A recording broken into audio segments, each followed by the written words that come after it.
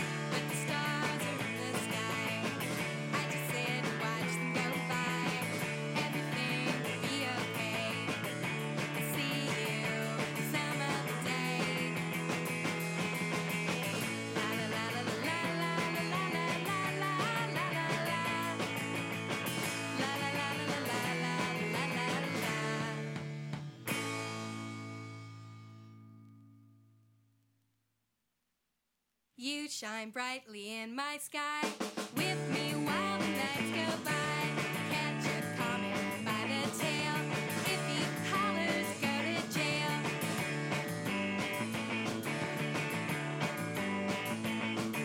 I had a spider monkey, his name was Bob. He had a nice smile and I liked him a lot, but he was nothing compared to you, 'cause you're my star and you shine through.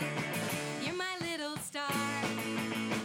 You're my little star, you're my star, my little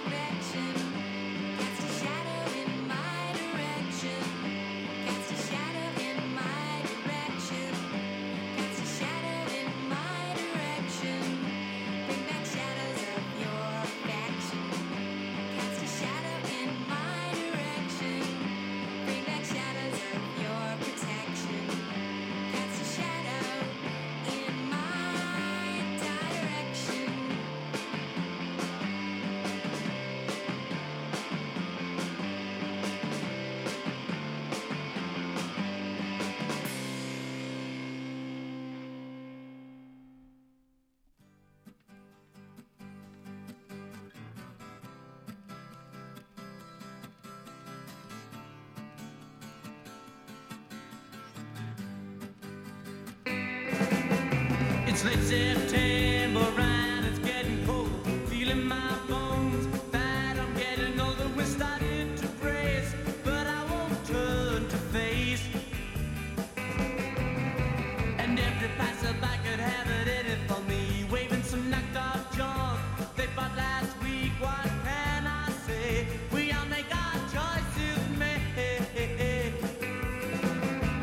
Now I find you change your mind. You're not coming back until I change mine or change. Down by the parade,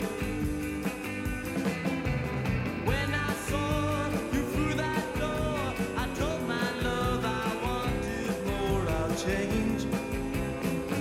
Down by the parade, oh, I'll find a way. Down by the parade, I'll stick around for now. I guess that's what I told her. Soon I'll leave them all without a look over my shoulder. Start a brand new slate and make my big escape. But it will come across the breeze like a memory, an echo down the halls of those most tiny feet. And though you try to sleep, you can't drive it away. Now I find you change your mind. You're not coming back until I change mine or change. Down by the parade, when I saw you through that door, I told my love I wanted more or change. Down by the parade, well, I'll find a way. Down by the parade.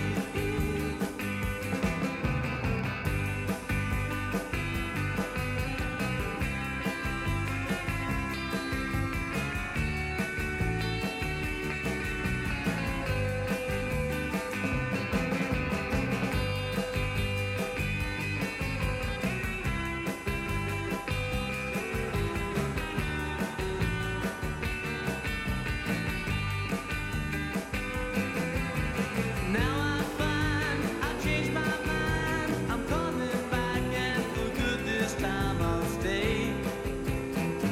Down by the parade, when I saw you through that door, I knew I wouldn't need much more to change. Down by the parade, well, I'll find a way. Down by the parade.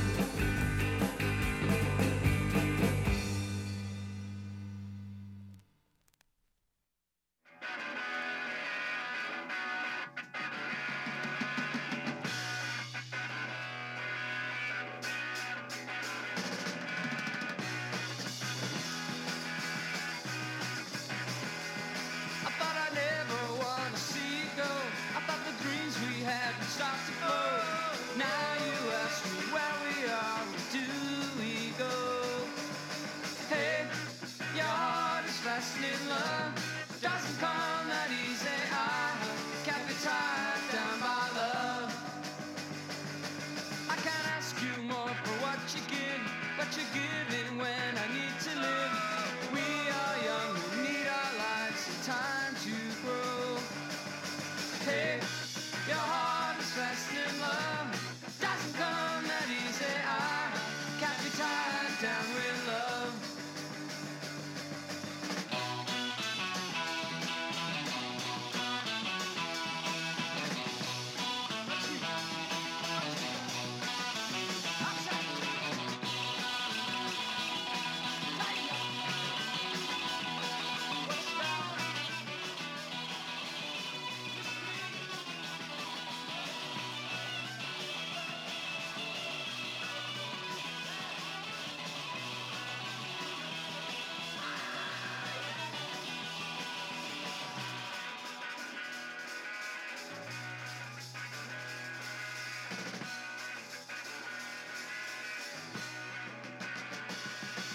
Hey, your heart is fast in love. Doesn't come that easy. I can't be tied down with love. Hey, your heart is fast in love. Doesn't come that easy.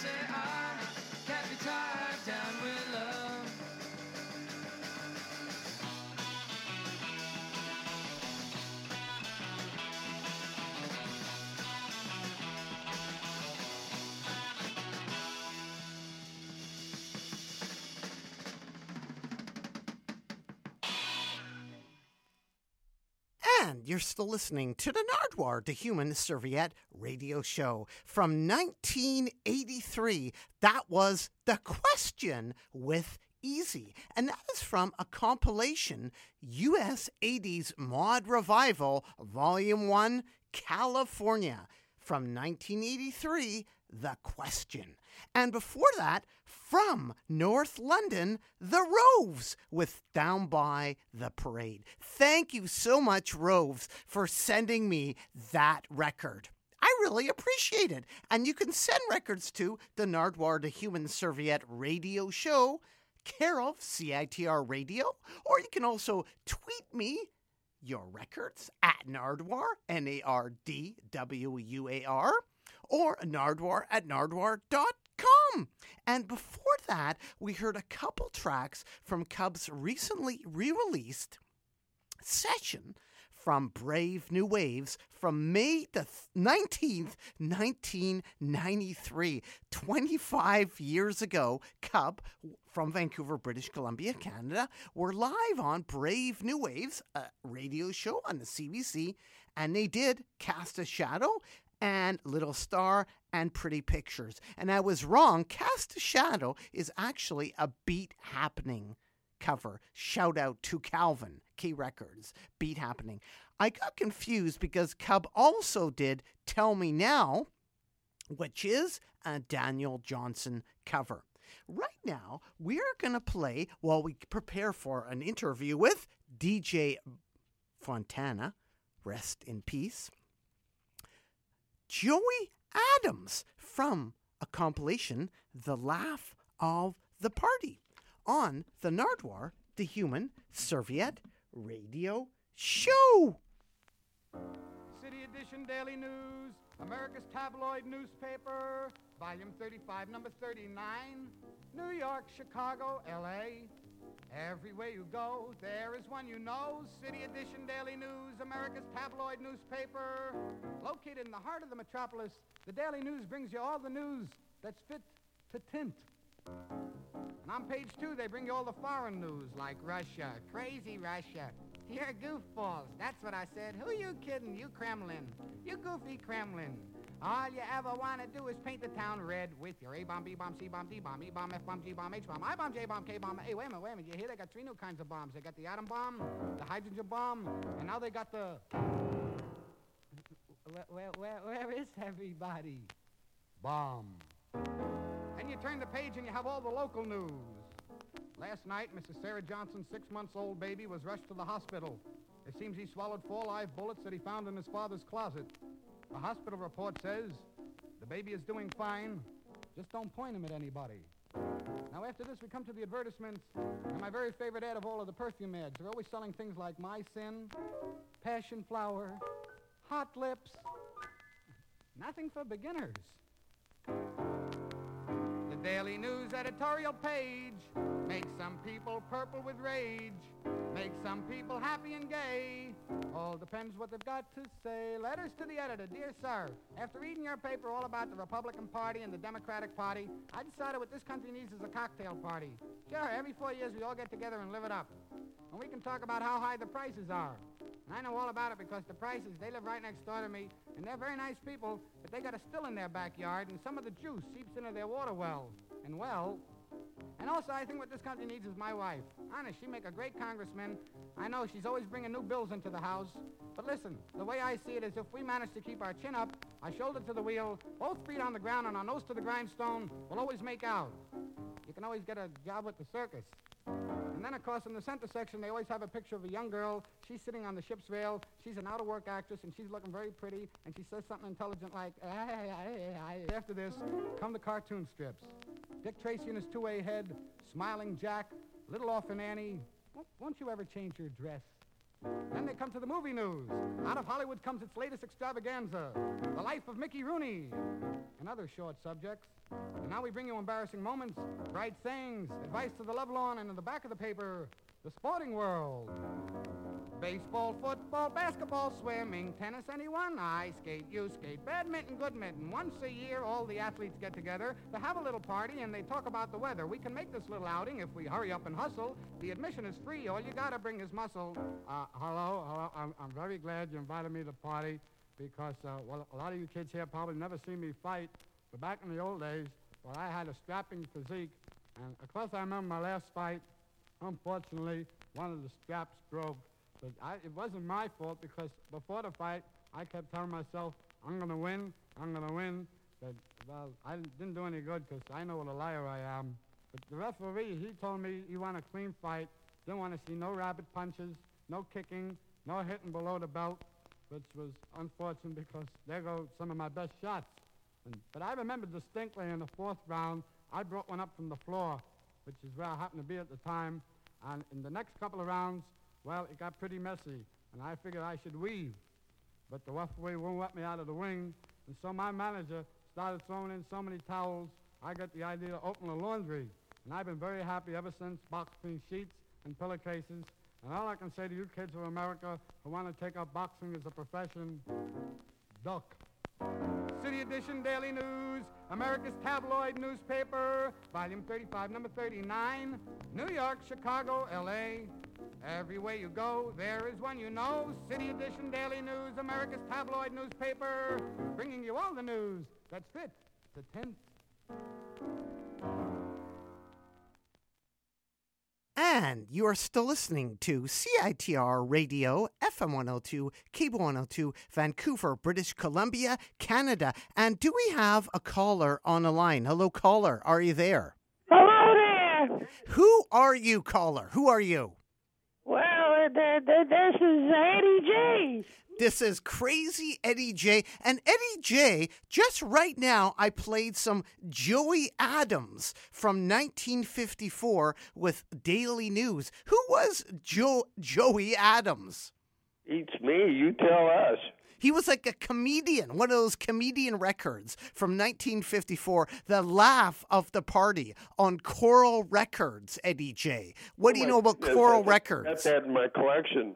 What do you think about that record label? What do you think about 1954? Was there rock and roll in 1954, Eddie J? There certainly was. What happened in 1954? Well, it happened in 1952. A guy named Bill Haley decided that he wanted to add some slap bass to his hillbilly sound, actually what they called country swing. And that was an elementary form of rock and roll called rockabilly. And right now, you mentioned that fact about Bill Haley. You've been mentioning Bill Haley for years, haven't you? Well, the man did something, and, other people have tried to take away his fame and glory, but I believe that credit should go where it's deserved.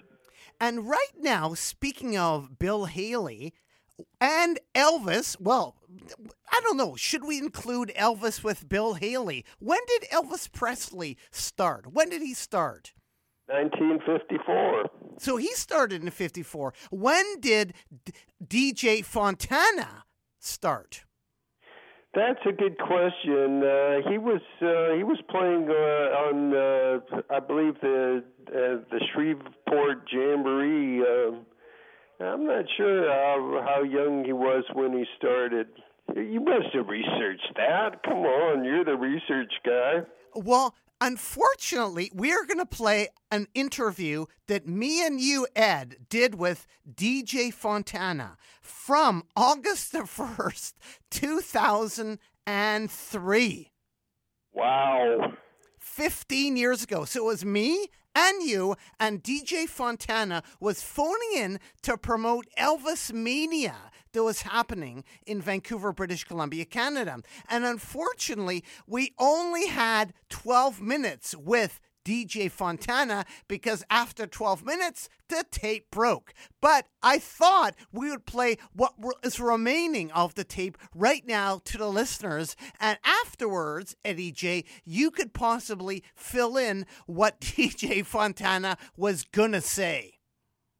What he was going to say. What he was going to say. Might have said. An actual fact, I have the questions that I asked DJ Fontana 15 years ago that got cut off, that are no longer preserved. But I thought you could fill in for DJ Fontana. But rest in peace for DJ Fontana, because he recently passed away.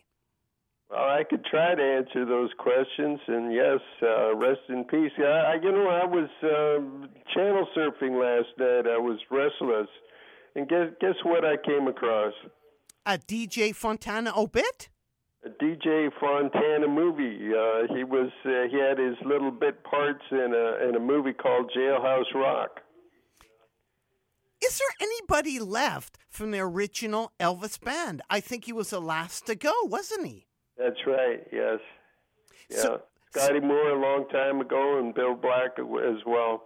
So here we go, Ed Lasco. Again, this is Eddie J. Ed Lasco on the phone with me, Nardwuar, the human serviette, about to take a step back to August the 1st, 2003, when DJ Fontana phoned up the Nardwuar show. Ed was on the Nardwuar show that day, spinning a whole bunch of discs, talking about Bill Haley. And I was on the Nardwuar show because I'm Nardwuar, the human serviette, and DJ Fontana phoned in. So here we go, from August the 1st, 2003. Now, who are you, DJ Fontana? Who are you? Let me see here. Let me think of something. No, I started with Elvis on drums, say 1954 to 1968, and did all the records in that period of time. I didn't do the 70s thing, so I left before that.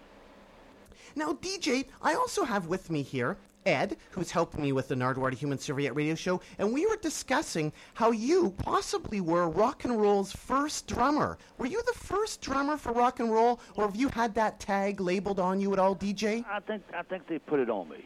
I don't know. Bill Haley had some records out, and they had some guys.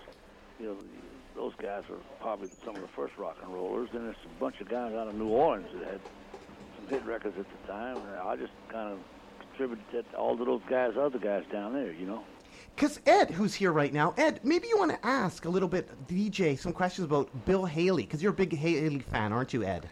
Well, I guess I am. I'm a fan of everybody, really, I like to think. Yeah, well, I'm the same way. But, Bill he wasn't around very long. That's the problem with him. But I think, if he'd have kept going, he'd have been a big artist. As it was, he had a few records, and he was he was a big artist at the time.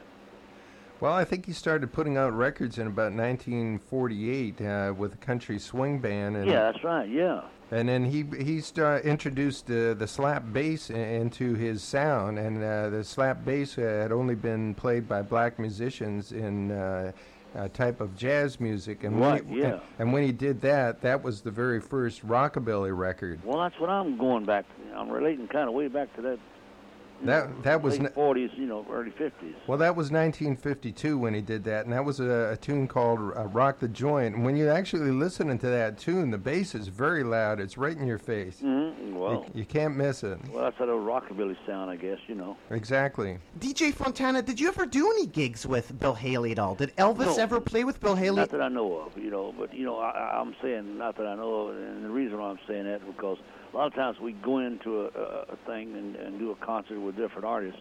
We never saw them. We just go in time enough to do the show and pack up and we'd leave. So we never seen half of the artists that we worked with. I know I've seen a picture of Elvis and Bill together, but I don't know that they were playing on a bill together. I swear I don't remember. Like I said, we do a lot of shows. A lot of guys. I remember one time Brooke Benton was on a show and different ones. We never saw the guys. We hated to say that, but they were on, and as soon as they got through, they were out, and then as soon as we got through, we were out. So you never really got the chance to talk to anybody. DJ Fontana, we do have the chance to speak to you right now, live here on the Nardwuar, the Human Serviette radio show. And if anybody listening would like to phone in, it's 604-822-2487. That's 604-UBC-CITR. If anybody out there has any questions for DJ Fontana, Elvis's drummer, who's here today as part of Elvis Mania, and check on the web, elvismania.ca. That's happening all this weekend. I want to begin by saying, well, we've already talked a bit about Bill Haley here, but the last time Ed saw you, DJ Fontana, Ed saw you playing a cardboard box in Vegas, right, Ed? That's right. Yeah, Do you remember that, DJ? I was out there doing some kind of promotion, actually. Who were you playing with? Well, no, we was in like a booth, you know, and there's some guys around, and so I just picked up this box and started beating on it, you know, and that was kind of one of those kind of things, you know, just that something to do. I think that was Rocky Burnett singing, wasn't it? Rocky was there, yeah, and Paul Burleson, yeah, those guys. It was something to do. And we have a caller right now. Caller, are you there? I'm here. Go ahead to DJ Fontana, caller. How you doing, Nardwuar? Good. Now, here's a question I have. I was listening yesterday, a couple of days ago, to a song from 1956 that the Stones covered, one of their first songs. What were your influences? You know, like what were you listening to back in 1950? Where are you coming from there? Well, I started earlier than that, actually, and my influence was big band. You know. Okay, like Chick and well, the Dorseys and Dorsey, okay. The Stan Kenton bands and stuff like that. That's what I was listening to, those big band guys. You know, I loved them. Wow, that's a stretch to come from there to what you're doing. It is. You know? I still play the swing thing, you know, when I play. Got it. But I understand play like that. those guys, you know. Well, thanks very much, caller. Okay. Keep No on problem, rocking, man. keep on rocking in the free world, and doot doot a loot doo. Yeah, I'm going Monday. The Tokens were the first record I bought with my own money. The Lion Sleeps Tonight. Isn't that amazing? Talk to you later. It is. Bye. Thank you, caller. And you're still listening to CITR Radio, FM 102, Cable 102, Vancouver, British Columbia, Canada, and the Nardwuar, the Human Serviette radio show. And we're lucky enough here to have DJ Fontana live. If anybody has any other questions, it's 604-822-2487, UBC CITR. Now, as the caller mentioned, DJ, you're going to be all weekend here in Vancouver, British Columbia, Canada at this elvismania.ca thing. You do quite a few of these festivals. Like you do one in Toronto, don't you, in Collingwood, Ontario. One in Collingwood, which I was at last week, I think. You play that quite a bit. I do that every year, just about. What's it like doing these festivals, and what's going to happen this weekend? Will you be performing at all? Or well, I don't know. Just according to who's here and what they want me to do, and I'll try to do what I have to. You know, to make everybody happy. That's what I try to do. But I was in Collingwood last week, and they'll have 80,000 people there. And I was in Penticton a few weeks back. They have a Elvis thing up there too, so it's kind of spreading out all through Canada. It's really awesome to have you here live in the Nardwuar, the Human Serviette radio show here, DJ Fontana. And speaking of Canada, etc., I know it's a long time ago, but what are your memories of the Vancouver Elvis performance that you played, the Toronto Elvis performance, and Ottawa? Do you have any memories of playing Canada? Well, the Toronto thing we did, we were there about 20 minutes. Is that usual that you would only play 20 minutes? No. What happened? The stadium was so big, and we were way down the other end, and the people could not see, and I don't blame them. So they come running across the grass and everything, and they was upset about people being on the grass. Said, well, you're gonna have to stop the show. You're gonna do this and do that. Well, as soon as they got to the front of the stage, well, they just sat down. They were real calm. They wasn't there to hurt anybody. But they were worried about the grass on the field. And so the current crew Elvis said, Elvis, just go out there and sing and don't do any funny moves and get any, cause any problems. You know, he said, okay. And they wouldn't let him do it. He kept trying to sing, and they're screaming and hollering. And it looked like it might have got a little bit out of hand, you know. So he left the stage, and he left. He never come back. Well, they got up on stage with us, me and Scotty and Bill. And the stage, it was a real low stage. Just they barely pieced it together, and the stage fell over. It looked like there was, a big riot, but it wasn't. So us three got our instruments into the car and just sat there until the crowds went home. And that was in Toronto. No, that was in Vancouver. No, that was the Vancouver one. Yeah, 1957, I think. And do you remember hanging out with Red Robinson back then? Yeah. Sure. I know. I've known Red since then. Yeah. Oh, yeah. He was all over the place. Yeah. Because I think a lot of younger people may not realize the impact that Red Robinson did. Is the reason Elvis came, that you guys came to Vancouver, British Columbia, Canada, because of Red? More than likely, I guess it was Colonel set all that stuff up, so I'm sure he knew who he was talking to when he was talking to all these people. We didn't get it. We didn't have to get involved in that part of it, but we did. Meet Red. During the show and after the show and all that stuff. But he's kind of everywhere anyhow. When you guys toured back then, DJ Fontana, how did you and Elvis tour? Were you flying at all? Were you driving in a hearse? What were you doing? We all drove. We drove cars. We only had one car at that time too. We didn't. We didn't, have a lot of cars, or we didn't have a lot of transportation. We just took one car, and here we just went all over the place. Did you have your instruments? He wouldn't fly, so he'd catch a train if it was a long way. He'd just catch a train and come up, Did you have your instruments with you in the car? In the car, yeah. It was me, Elvis, Scotty Moore, Bill Black, and sometime he'd had Red West with him, or whoever the guys he wanted to bring, in one car, one Cadillac, We'd get in there somehow or another. I don't know how. What sort of drum set were you using back then, and do you still have that drum set? I still have the set, yes, I do. It was a Gret set. It was made up by a guy in Houston, Boxstein Music. It was his set of drums. He was a jazz drummer. And I bought them from him, actually, out of his store. And DJ Fontana, how long did you use that drum set for? All along. From the time... I'll say 55 till 68. I quit using it now. I got a couple more sets now. And I didn't want to abuse them any more than crack something up. So I had them redone a couple of years back. So I got them upstairs in my room, just sitting there. I don't play them anymore. I'm afraid to. I don't want to hurt them. They're getting pretty old. They're 50 years old. DJ Fontana, I also read that aside from playing with Elvis all those years, you also did a Canadian tour with Gene Vincent. I was with Gene Vincent for about 30 days. Sure was. Now, whereabouts did you play in Canada? It was a Canadian tour, wasn't it? Yeah, well, it was started out in Montana and up and through there.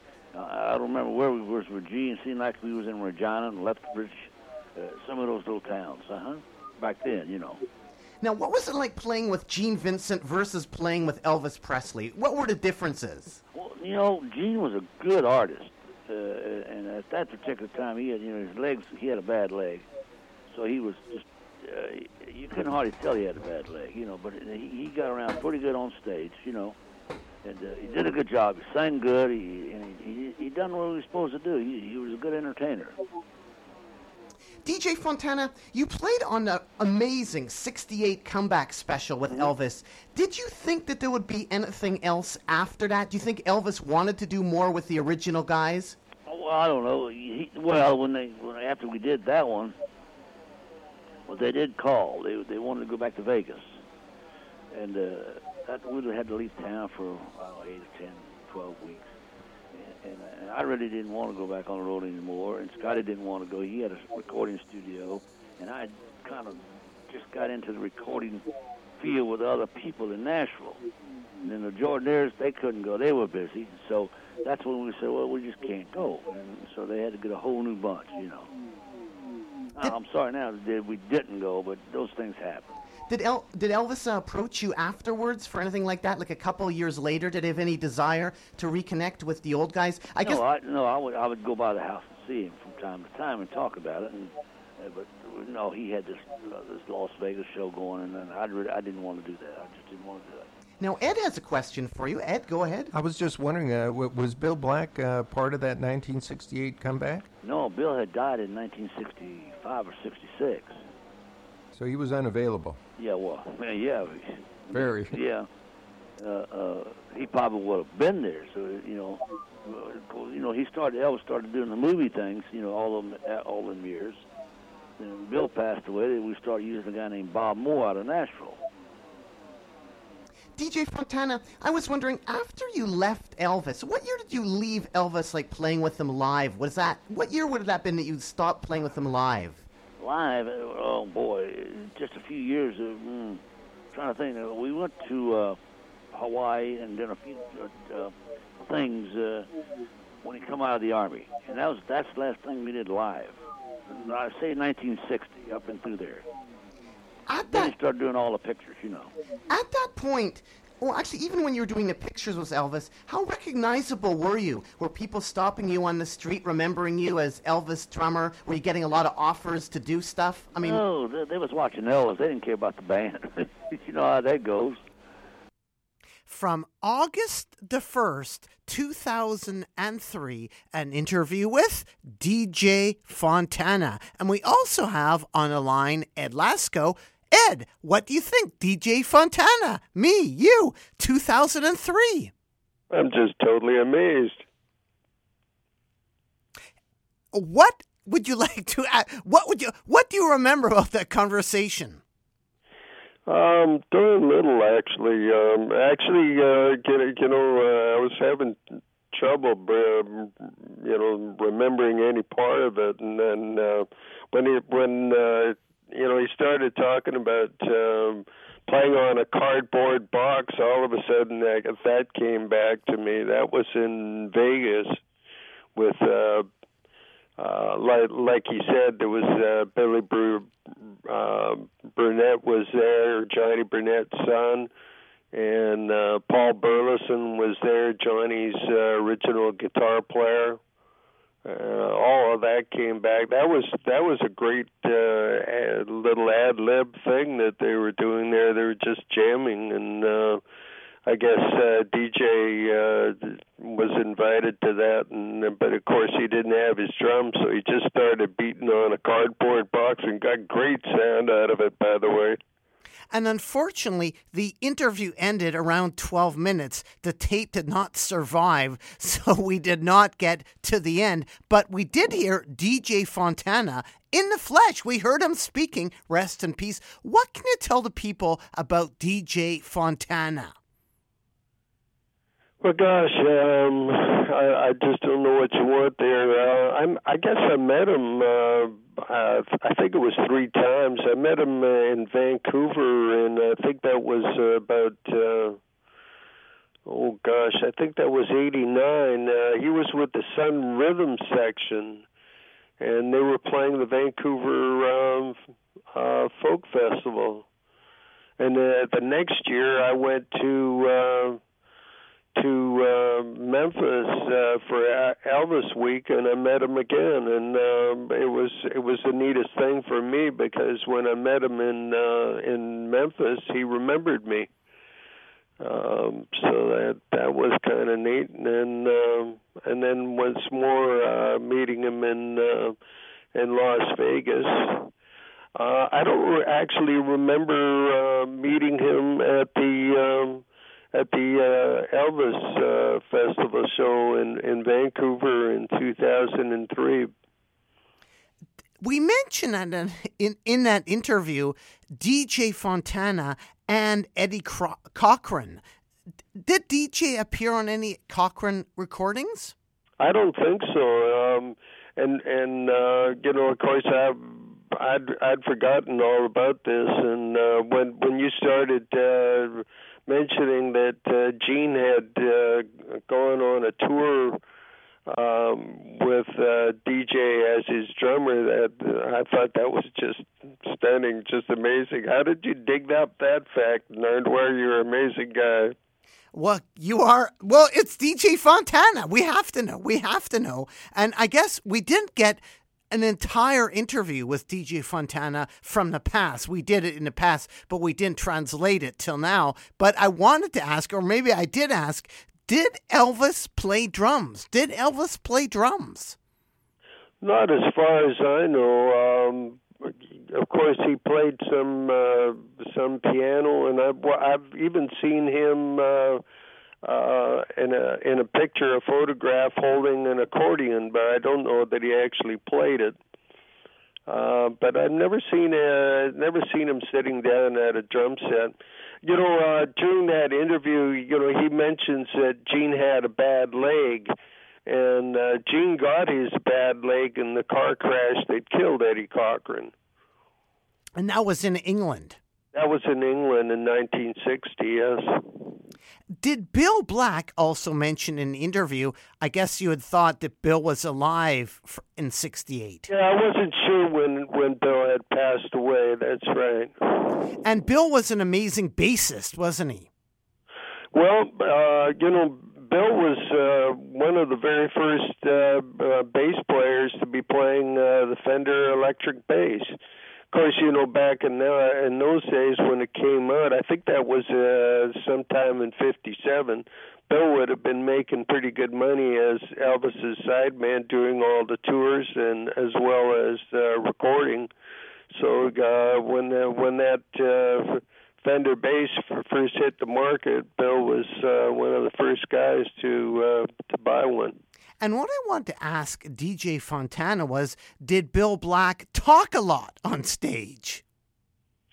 I don't think anybody got to talk a lot on stage. Elvis was the focal point, and, he knew it, and he milked it. I think maybe from time to time Elvis would, mention one of the boys, and maybe they'd have a chance to get in a few words edgewise. Did the boys record? When did the boys stop recording with Elvis Presley? Well, they stopped, and I think it was March of '58, just before Elvis started doing his hitch. In that interview, DJ mentions that they played some live shows with Elvis when Elvis got out of the Army in 1960. That was kind of a little amazing, surprising to me, because I really wasn't sure that the original band had got together with Elvis. In fact, I don't think it would have been the original band, because in 1959, Bill Black started his own combo, and he had a lot of hits. Playing various instrumentals, starting with Smokey, which was a pretty big hit for him in '59. So I doubt that Bill Black would have been available for that. Did Elvis re-record some of his earlier hits with different fellows? Well, I suppose so, because a lot of that Vegas shows that he did were all recorded. And so, yes. But I guess I was thinking, before Vegas, did he record between like 58, when basically DJ left the band, did Elvis do further recordings of older hits, re-recorded them? He did some things in Germany with a pickup band over there. I know they did a version of Blue Suede Shoes, I think with an accordion in it, actually. Do you have that? Good question. I haven't visited that part of my record collection for a long time. I'm kind of forgetting just how vast a collection I've got. And we are speaking to. I think I've got some of that stuff, actually. I don't think it's that. I don't think those German cuts are all that rare. Oh, hold it. I know what I'm thinking of. He did it when he did GI Blues. I think that they recreated some of that stuff. Yeah, I think the actual original recordings, the original jam sessions, I don't think those were ever recorded. Now to think about it. And we are speaking to Ed Lasko, who accompanied me, at CITR, when we interviewed DJ Fontana on August the 1st, 2003. And lastly, before the tape cut off in 2003, I was going to ask him, I probably did ask him, what did Elvis think of Buddy Holly? Well, but there is, pictures of Elvis with Buddy, and Buddy just really admired Elvis. Buddy had been singing country songs up till Elvis's famous Southern Texas tour. On that same tour, a guy named Roy Orbison sees him, and also another cat that saw him at that time was Bob Luman. And, he just changed all those guys right around, from singing country and western to this new thing, which was rockabilly. And Buddy had met Elvis at least on 2 occasions, and he pretty much just adored Elvis. He said he cut one of Elvis's songs, "You're So Square, Baby, I Don't Care." I might have done another one, but I think that one for sure. And we are speaking to Ed Lasko, winding up here, Ed Lasko, about DJ Fontana, rest in peace. I'm going to cut to now the Elvis tapes. The Elvis tapes as recorded by Red Robinson. What is that record all about? This is actually on Polydor, but it was released originally on Redwood Music. What can you say about the Elvis tapes and Red Robinson? Well, I think it was originally released as a promo item, which had a picture of Elvis in Vancouver in '57. I think that was August of '57 when the P&E was on. When Elvis had his fancy suit on. At that point in time, he didn't have the pants made to match.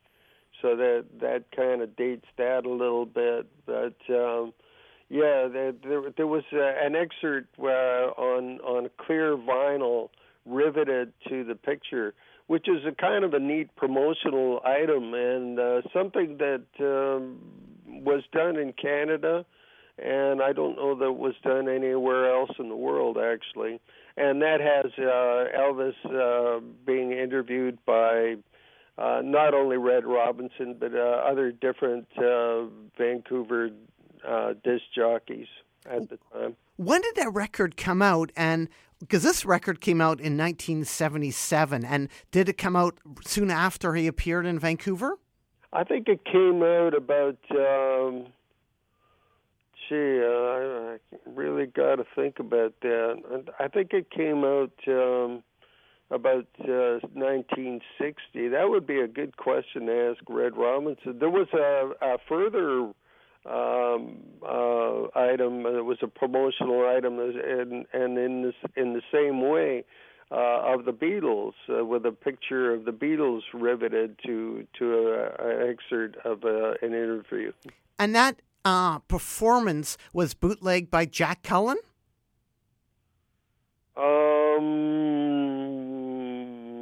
I don't think Jack bootlegged that one. Jack is pretty famous for his bootlegs. Uncle Jack, a bad boy DJ who goes all the way back to the 40s. He did a bootleg performance on Louis Armstrong, which is just a great thing, and he put out an LP on that. He was also very famous for doing a bootleg recording on Peggy Lee when she was performing Fever, and he was playing it on his show, and the record company phoned him up and told him, "You better stop playing that, or we're going to sue your pants off." And Jack replied, "You better have her record that because it's hotter than a pistol." And Jack the interesting thing about that real early performance is that she did some lyrics that didn't make it to the actual record when she finally did record it. And I heard Jack play that his bootleg version of Fever several times on his show, and once just before he lost his show altogether. And Jack is from Vancouver, British Columbia, Canada. He certainly was, yeah. How many records did he put out? How many bootlegs, vinyl did he put out, and how many do you have? Well, Jack was a bootlegger on the side. You would go to his studio and ask for a certain song, and Jack would go in his library, pull it out, and he would make a copy for you right there on the spot and charge you, $2, $5, whatever the going rate was. I've got one of Jack Collins' boots, pretty early 50s of Mae West, actually doing a couple really great numbers. I found a new way to go to town, and Blue Angel, I think, is on the flip. And we're speaking here to Ed Lasko, talking about DJ Fontana and an interview we did with DJ Fontana on August the 1st, 2003. Of course, DJ Fontana was a drummer for Elvis Presley. And looking at Red's liner notes for this record, I'm going to play right now the Elvis tapes. It says, Elvis Presley is a show business legend. Just about everything he has ever done is of value to collectors. Over the years, I've heard many versions of this interview. I swore that one day I would set the record straight and make available the total interview unedited. That time is now. That's Red Robinson making that statement? Yes. Right. Oh, can I mention, get something in here edgewise? Go ahead. Yeah, DJ said he was with Elvis from 54. When I first met DJ, I guess, like I say, that would have been in 89. I had him autograph my copy of Baby Let's Play House, which was Elvis's first record with a drummer. He'd done the previous three records with just Scotty and Bill backing him up. And I found out later that DJ was not the drummer on that session. That was kind of chagrined me a little. Who was the drummer on that session? Do you know? I don't know off the top of my head, no. But anyway, I think the first two records that Elvis used a drummer on that were cut for Sun Record Company, by the way, Memphis, Tennessee. I think they were this other fellow. I think the first record that the DJ recorded on would have been Heartbreak Hotel, which was the first record that came out for RCA. And that would have been late 55. So, I'm not calling DJ a liar. I'm just saying that, he was going a long way back, and sometimes the memory flips a little bit. And anything you want to tell the people out there about the interview we did with DJ Fontana in 2003? Anything else to add? Well, it's a pity that we don't have the rest of it. It's another feather in Nardwuar's cap, I think. Even what you got is great.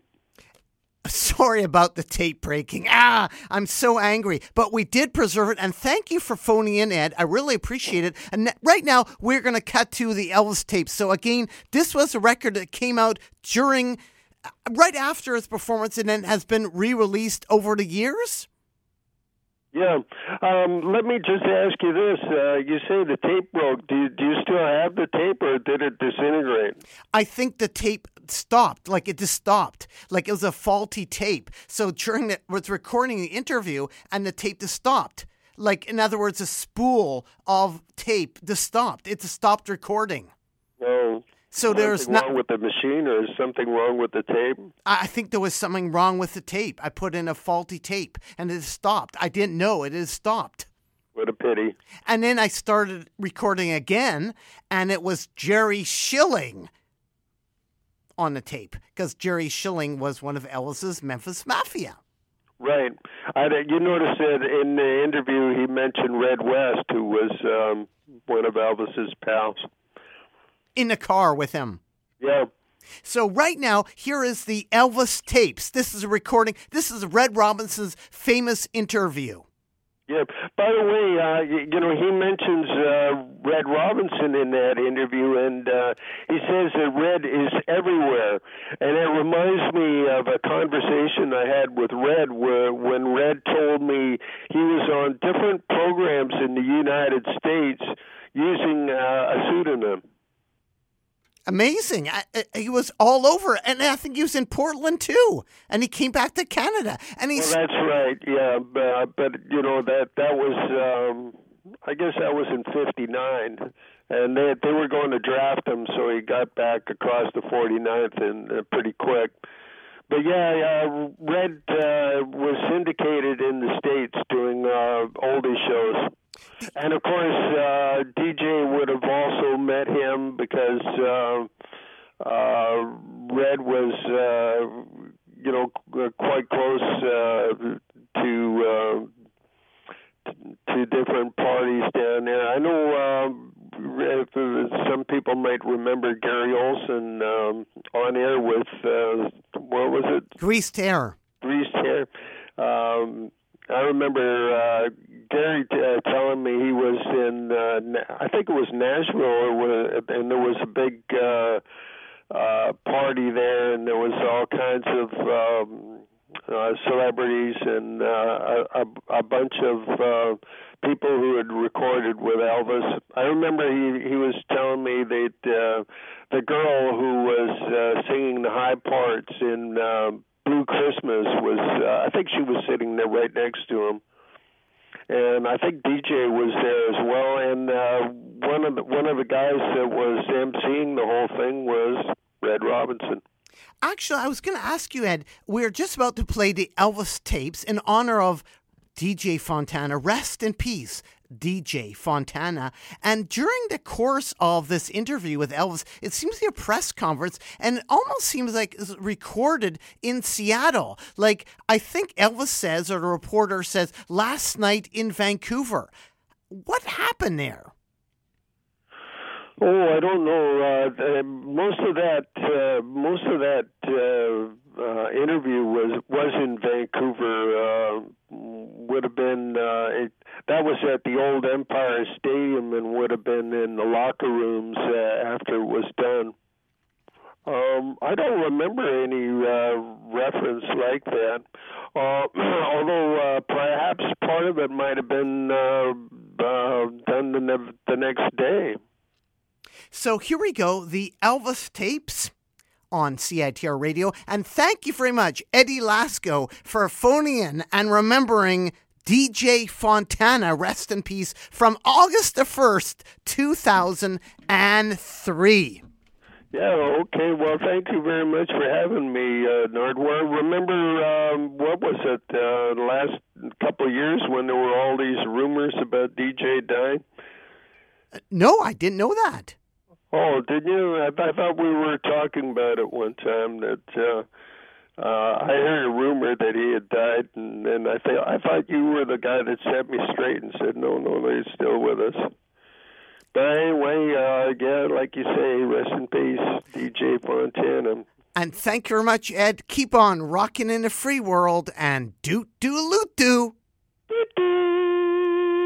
My name is Red Robinson. I was the master of ceremonies for the Elvis Presley appearance in Vancouver on August 31st, 1957.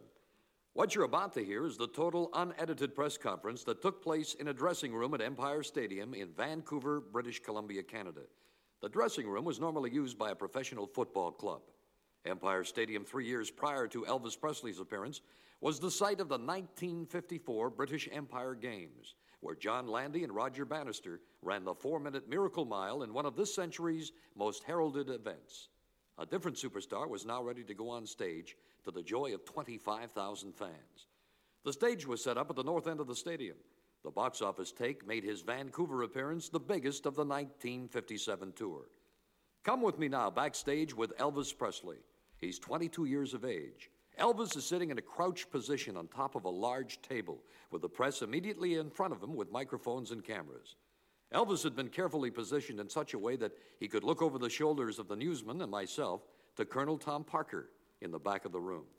Whenever Elvis had difficulty with a question, he would look in the direction of the colonel for a signal as how to answer it. Here now is the total and original press conference. Speaking of records, have you got any that are coming out that you've recorded that we haven't heard yet? Yes, the theme song for my next picture will be out about the middle of the next month. What is the picture? Jailhouse Rock. That's a single 45. Yes. How did you find Hal Wallace as a producer-director? He's a very, very, very fine gentleman. Did he help you out, or who was the big help and aid in your show, Loving You? Well, there's nobody who helps you out. They have a director and a producer. As far as the acting and as far as singing and all, you're on your own. I mean, nobody tells you how to do that. You have to learn it yourself. How do you rate yourself as an actor? Pretty bad. I mean, that's something you learn through experience. I think that maybe I might accomplish something at it through the years. You think it's just the sake of acting natural? Don't you do that? In your last two pictures, I'd say you have. In some scenes, I was pretty natural. In others, I was trying to act. And when you start trying to act, you're dead. Mm-hmm. Would you say the Jordanaires helped you a lot in your career with your songs, backing you up? Well, I mean, do you think the assist the itself... boys have done a very fine job, the Jordanaires have. But actually, there's a lot of groups. You know, there's a lot of very fine groups that back different people up on their records. They are under contract with Capitol, are they not? Yes. I know you're under terrific strain after a show. How do you taper down? What relaxes your nerves after a big show like tonight? Well, take for instance, last night we had a show in Vancouver, and I didn't sleep in it till about 10 o'clock today. I get all keyed up, and it's tough to relax. What do you do before a show to help defer some of the excitement or the tension? I just walk around and swallow and clench my fist. Yes, sir. Pay for that guitar What was the question? The guitar. Guitar. How much you pay for the guitar? What did you pay for about your guitar? $500, I think. Yes. Is it specially constructed or just a standard? No, it's a standard guitar. I have a leather cover over it. I had that made. Ladies next. Do you find that touring is much more harder on you than making movies or doing TV shows? Well, touring is the roughest part. It's really rough because, I mean, you're in a town and you do a show, you come off, you ride in a car, you're going to the next town. Do you prefer more to making movies and doing TV, or would you rather just stick to movies and records? Well, I think every performer likes to work to a live audience. How's the Pacific Northwest struck you, what you've seen of it and performed? It's terrific. It's really beautiful country up here. How's the weather down in Memphis when you left? Or were you in Memphis before coming? Yes, I was home. It was beautiful weather. How was the... Why did you have the Great Northern train stop 2 miles out of town today and get off there and do the train stop? Sorry, great. Planning. Your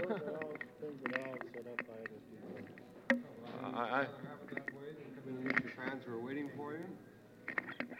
Well, usually I can't. That's right. I can't get in. You see, I have to prepare for a show that night. And not only that, he wants to be around for it, right? Yes. And therefore, I have to rest, and we have rehearsals in the afternoon. So I don't have too much time. I'm actually pressed for time. It's not that I'm trying to avoid them, because that's certainly not it. It's just that I'm rushed for time, and I have to make every moment count when I'm on the road. You mean you can make more faster time into town in your Cadillac than you can by in the train? Beg your pardon? You make faster time into town on your Cadillac than you can by train? Well, actually, you're trying to trap me now. I don't know what to say.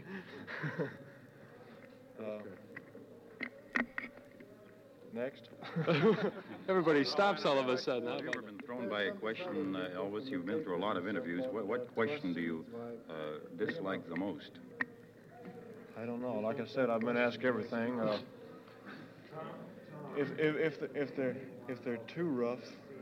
If they're too rough? If they're too rough, I can't answer them naturally. How do you feel about being asked questions about your personal life? Do you think an entertainer should be asked myriad questions about marriage and what girls he's going with and so forth? How did that strike you personally? Well, let's face the facts. Anybody that's in the public eye is their life is never private. I mean, everything you do, the public knows about it, and that's the way it's always been. That's the way it'll always be. Elvis, you've been on the road for a long, long time, and it's about time you had a nice big rest because you deserve it. Where would you like to go for a holiday somewhere? Africa. Why? You find no, the life... I don't know. There's a lot of places that I would like to go. Have you considered a holiday? I mean, you've been on the go for, what, 2 years now? Just about a year and a half. About 4 years. 4 years? Yes. Well, this throws a different light on things altogether. What happened 4 years ago? Did you get your start 4 years ago? Yes. Where? In Memphis. Is that when the first record came out? Yeah. What was it? That's All Right, Mama, or something else? Yeah, that's the name of it. Actually, 53. Actually, I wasn't known at all until Colonel Parker started managing me. You see, and I got on RCA Victor and on television, and then I started being known. Before that time, you were recording on the Sun label for Sam Phillips down in Memphis? Yes, I was known in certain sections, but I wasn't known all over. Was the record, was it Dewey that played the first one? Is he related to the other Phillips in any way? No, they're not. They're no kin. Just a coincidence. He says he was the first one to play it. I don't know. You want to go abroad someday? Beg your pardon? You want to go overseas someday? Yes, I would like to. I would like to. That wasn't me, folks. It's these guys clashing these mics. Sword fight. What are your thoughts on permanent retirement? I'd like to. Voluntary. On your own free will. Retirement? Yeah. What do you think about it? Just quitting. When? I'll put it like this. I'll never quit as long as I'm doing okay. You'll never quit what do you consider doing okay? Well, I mean, as long as you're pleasing the people, you'd be foolish to quit. Elvis, we're running a marathon right after this interview here tonight from 11 until whatever time it takes tomorrow morning. Would you like to say something to everybody out there tonight listening into the show? Would you like to say, to look for your new release or anything? Just say hi to them all? I sure would. And I'd like to tell everybody, to see Jill, I was right. Sure. Well, that's good. Get it a plug. No, I would like to tell everybody how very much I appreciate it, them listening to my records and everything. Well, I can say this much. I'll do my best to continue to please them and put out songs and movies that they like. Well, thank you very kindly. Alpha. Oh, go ahead. When you get caught in a mob or something, have you ever been seriously hurt by the girls? Yes, I've been scratched and bitten and everything. Huh? What do you think about it? What do you think about being scratched? What do I think? Well, I just accept it with a broad mind because actually they don't intend to hurt you. I mean, it's not that. They want pieces of you for souvenirs. Elvis, you got a crowd out here tonight. What do you consider your best crowd, your best show that you've ever had? I mean, every entertainer feels like, well, in this town here I had a terrific time and everybody was wonderful. What do you consider your favorite place? Well, I have no favorite place. No, but the one that stands out in your memory, shall we say? Probably the biggest crowd was in Dallas, Texas last year. Was that a good crowd? Yes, I played the Cotton Bowl. I had 32,000 people there. Wow. What is that stone in the beautiful ring on your left hand? That's Star Sapphire. There was a girl gave that to me in California. A crowd of people can hurt you and not even realize they're doing it, you know. Elvis, well, you haven't much of a private life right now, then, have you? No, sir, I haven't. Well, where do you go for a quiet cup of coffee nowadays? When I'm traveling around, I don't go anywhere. I just eat in a room. When do you head out to the Army, Elvis? The Army? Yeah. Are you going into the Army? Your military service, I shall we say? haven't heard from them. I don't know. You haven't heard anything from them at all? I haven't. So you weren't linked to Confidential Magazine, but what do you think of the Confidential Magazine trial? Well, I don't know what to think about it. It's just so I don't get involved in it. That's all I worry about. It doesn't matter much. How do you like the motion picture field, Elvis? I think it's great. In fact, I like it better than any phase of the business other than the public appearances. You rather be in movies than sing, shall we say? Well, no, I'm not going to say that. You don't want to commit yourself there, eh? No. Okay. Why don't we see more of you on television, seeing that you can command such big fees? Big audience. I don't know. I guess Colonel Parker could probably answer that if he's here. He's not here, we'll is he? Speak to him later, Elvis. And what about your trip? What's your reaction been of girls across different sections of the country? Are they all the same? Well, crowds of young people are pretty well the same all over the country, I find out. Well, Canadians are supposed to be a little more subdued. Have you found that with Canadian girls? Don't you get tired of newsmen and cameramen all the time, Elvis? No, I don't mind them. No, really? Would you say rock and roll craze is dying, Elvis? No, sir, I don't think it's dying.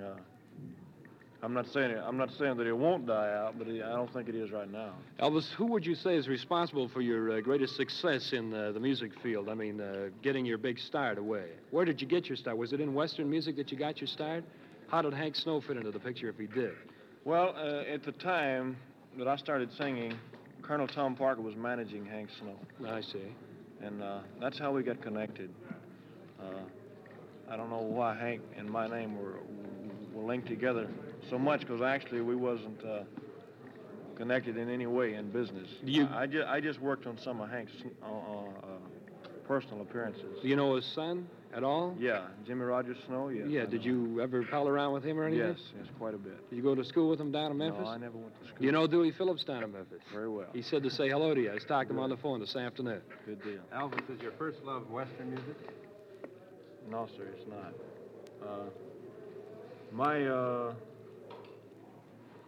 My first, I would say, would be spiritual music. Like Peace in the Valley and that. Not exactly that. I mean, some of the old colored spirituals, from years back. Elvis, your actions make quite a reaction in the audience. What is your opinion of the audience? What is my appearance of... would you say that again? What is your opinion? And what is your opinion of the people who... Oh, opinion of the audience. Yeah. Well, I mean, I would make it would look pretty funny out there without one, but... I suppose you're talking about all the yelling and everything. That's right. Actually, it's good because it covers up my mistakes, you see. I mean, whenever I hit a sour note, well, nobody knows it but me.